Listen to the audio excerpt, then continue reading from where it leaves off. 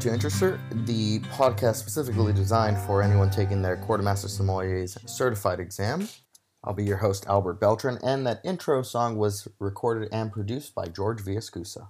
So without further ado, let's jump right into it. Our first episode will be on Chablis. Chablis is considered to be part of Burgundy, however it is not directly attached to Burgundy. Chablis is located 150 miles southwest of Champagne and about 115 miles southeast of Paris. Chablis is located on the 47th parallel, and as we all know, the parallel is referring to the equator, so as you move away from the equator, theoretically, you should get colder. I say theoretically because there are some regions that are more continental that are significantly warmer than their coastal counterparts. The climate of Chablis is considered a continental or a semi-continental, which means it has very hot summers, very cold winters. However, there's a lot more humidity in the air. The region is also highly susceptible to frost, rain, hail, and mildew. All of these factors can affect the yield of a certain vintage. In the 2016 vintage, the yield reduced down to 50%. The region of Chablis does have a river that flows through it called the Serine River that flows south to north. The river cuts the region in half, and oftentimes the region itself is referred to the right bank of the region or the left bank of the region. The right bank of the region does host all of the Grand Crus, and of course some very wonderful Premier Crus. While the left bank has no Grand Crus, it does have a plethora of Premier Crus. France, of course, has the AOC system, which means that these wine regions are regulated by the government itself. And to get the stamp of a certain region, you have to follow strict guidelines and different parameters depending on the region itself. In regards to Chablis, any wine that has the name Chablis on it, whether it is a Petit Chablis, a Chablis AOC, a Premier Cru Chablis, or a Grand Cru Chablis, the grape juice itself has to be 100% Chardonnay. Chablis itself is on a tier system, with the Grand Crus being on top of the pyramid, so to speak, the Premier Crus directly under the Grand Crus, the Chablis AOC itself under the Premier Crus, and at the lowest tier of the pyramid would be the Petit Chablis. Now you may be wondering what makes a Petit Chablis different from a AOC Chablis. The main difference is the actual soil type. Petit Chablis is Chardonnay that is grown on a Portlandian soil, which is anywhere from 125 to 130 million years old. So newer soil, whereas anything Chablis AOC and above is grown on Kimmeridgian limestone. And when you see Kimmeridgian limestone, you note that there are small oyster shells in it, little fossilized creatures, because this region itself was actually once covered by the ocean. And as time progressed, the ocean receded, and what we were left with were all those little shells and fossilized sea life creatures. Now you may be wondering what's the main difference between the Portlandian soil and the Kimmeridgian limestone, and that's where I'm here to help. The Portlandian soil is actually limestone itself, but it's a harder limestone, and oftentimes it cracks with frost, which is good for aeration. It's really ideal when you're thinking about drainage. However, the Portlandian soils are typically on a more gentle slope rather than a steeper slope. Kimmeridgian limestone, however, is really known for its ideal water retention. It's easy to cultivate. It helps when it comes to the actual structure of the vine. And it's not overly hard. It actually contracts and retracts quite well. I think soil plays a big part in the actual labeling of the AOC system there in Chablis.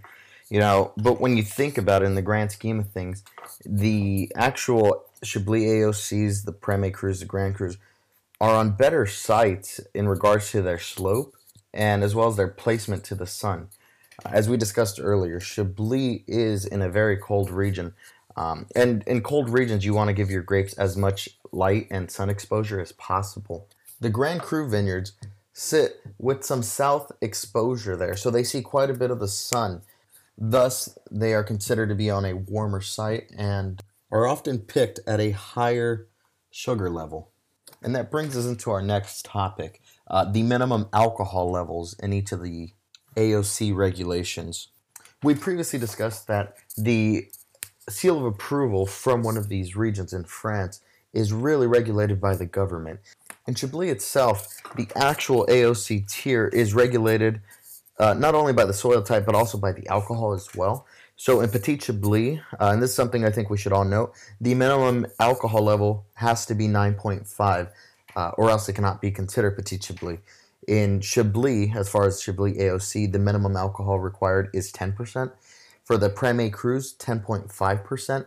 And to be called a Chablis Grand Cru, it has to have at least a minimum alcohol of 11%.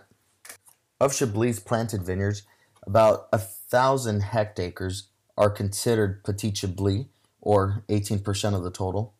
The Chablis AOC vineyards are about 3,500 hectares. That's 66% of the total. The Premier Crus, which there are 40 Premier Crus, account for 800 hectares of the vineyards, so 14%. And the 7 Climats, or the Grand Crus, consist of 100 hectares, or 2% of the total acreage. Now let's talk about some of the Grand Crus. Now you see the Grand Crus don't sit directly north to south. They actually sit northwest to southeast. What you should know is their names from north to south and from south to north. So from northwest to southeast, they start in the northwest with Bourgogne, Preuze, Val d'Isère, Grenouille, Valmeur, Les Clos, and Blanchot. And there is a certain art to it when you're selling it on the floor as well. When they order a Grenouilles, and they say it completely wrong. It's like, oh, wonderful, the Grenouille from producer XYZ. And oftentimes, yeah, that's the one. You bring it by and then you do your whole song and dance and your presentation. And honestly, I'll probably get some heat for even mispronouncing it and not saying it the fully proper way. But again, I'm still learning. I think we're all still learning. And I have one friend out there. His name's Tyler. He studied at a French restaurant, and his pronunciations of these villages, I mean, awesome. He does a great job. I just haven't had enough training with under that French regime. But working on it, and we'll all eventually get there. But it's just constant repetition, and how often do you saw Le Clos? Probably one of the easier ones to pronounce, and you sell it, maybe 3 times a week. But a Bourgogne, how often do you sell that, right? Also, one of the last things I do want to talk about are the Premier Crus. Just names to note, really. If you're studying for your certified, I think knowing the 7 Climats, the Grand Crus, those bad boys, I mean, that's essential. That's a must. You should recognize them on paper. You should be able to know how they sort of sound. Read about each one of them.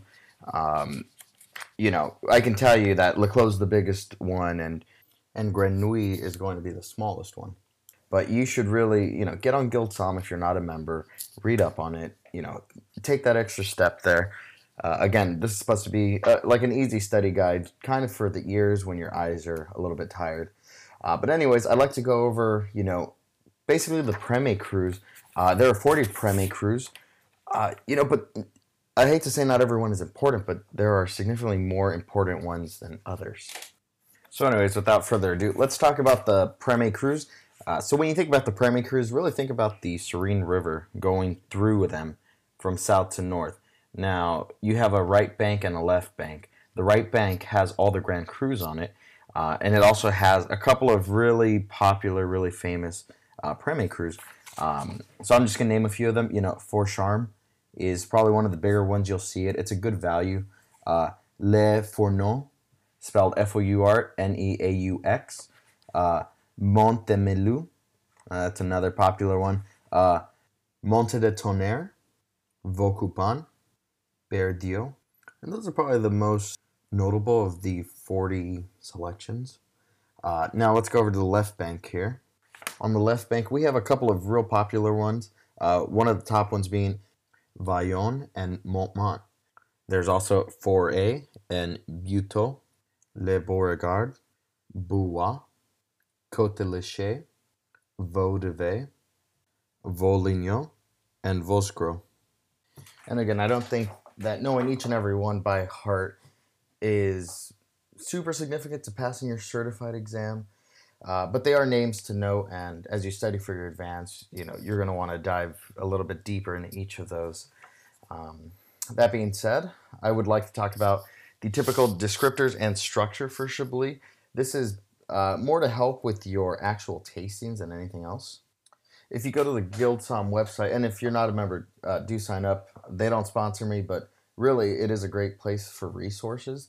Um, but anyways, what they do is they have a list of different grape varietals, and they have kind of what you should be looking for and what the actual grape tastes like from certain regions. They have one on white Burgundy, specifically Mâconnais. They have one on Napa Chardonnay, and they have one for Chablis that's actually extremely thorough. So I just kind of want to read it to you. So here it goes. On a typical Chablis, the color should be pale to straw with hints of green, moderate concentration. On the aromas and flavors, you'll get a moderate intensity. The fruit should be tart to just ripe tree fruits. That's green apples, yellow apples, green pears, citrus like lemon. Oftentimes I'll get lime. They don't put that here, but I do get that. You'll get some sulfuric notes, especially in youth. It says you get some flint, burnt match, slight cabbage. Now, flint again is one of those big descriptors for Sancerre, but just kind of take it back and we'll go through this. The oxidative notes, if they're actually made in neutral barrels, and a lot of producers will put them in neutral barrels just to kind of round them out a little bit and to give some oxygen to the wine. You oftentimes see a lot of stainless steel used for kind of your Chablis AOC quality wines, and you'll oftentimes see some kind of oak, neutral, and sometimes even a percentage of new French in those higher end Grand Cru Chablis.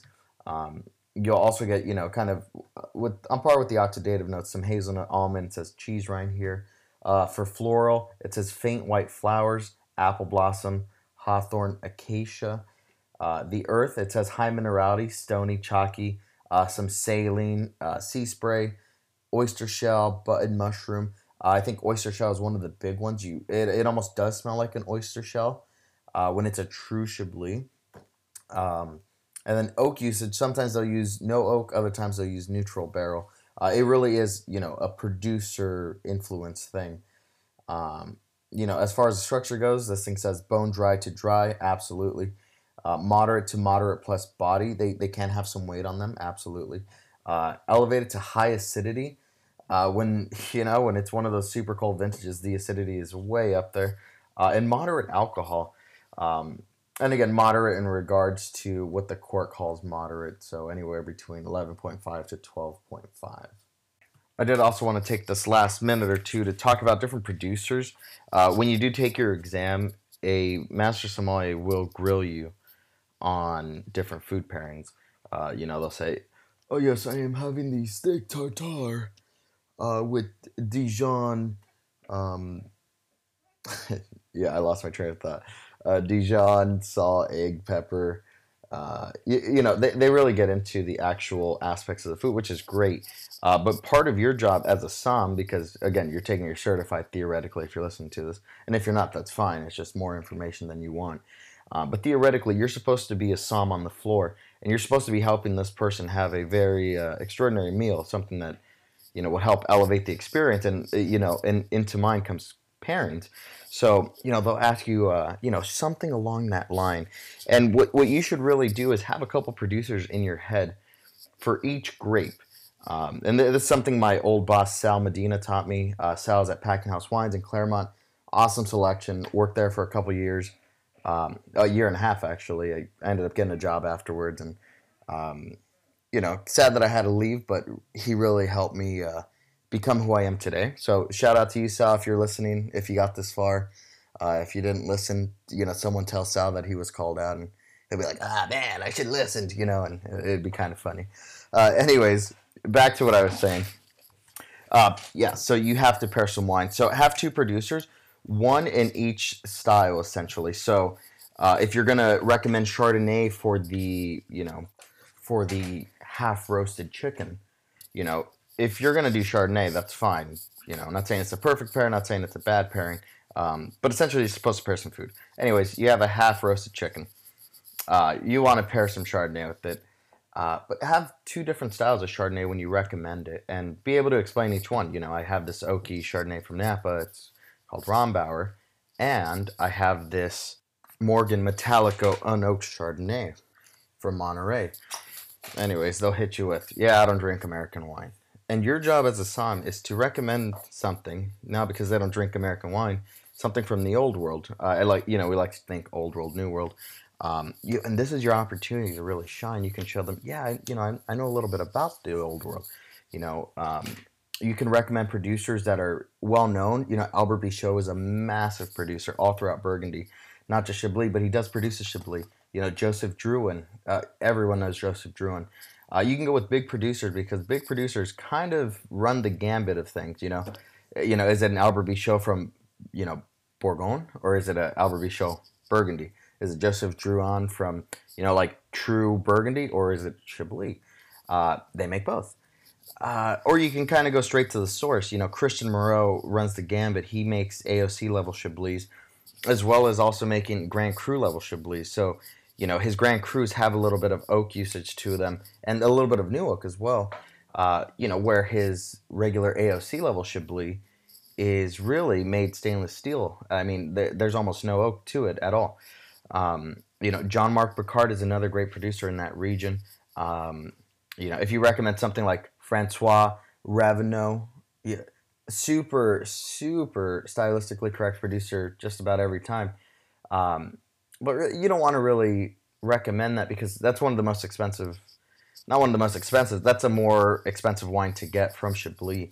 And not every diner is going to want that. A lot of diners, yes, we would all like Francois Ravenot, awesome producer. But again, not everyone has $1 million every day. So, recommend the Christian Moreaus, the Jean-Marc Picard, the Albert Bichot, basically your entry-level stuff, because this you're certified, maybe for advanced, I have the Christian Moreau, this is his Le Clos, he's got, 3 hectare parcel, you can throw that in there, definitely, but this is certified, let's be real. Let's, focus on producers, have producers in 2 different styles, and, just be yourself on the floor. That's what they want. They want you to be genuine.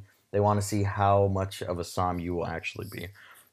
So anyways, without further ado, thank you for listening. I'm going to have a 2-minute segment, not on this one, but it'll be kind of like episode 1.5, and I'll be doing it after each episode. I'll call it my flash hour, basically an hour's worth of content into 2 minutes of flashcards. You can kind of play with me. It'll be fun. But thank you for listening. Big shout out to George for letting me use his music for the first portion of the podcast. And I hope you guys have a good day. Hope you enjoyed listening. And question, comments, or concern, please feel free to email or write. My email address is abeltran1002@gmail. Nothing crazy. Looking forward to hearing from some of you. And thanks again for listening. Bye-bye.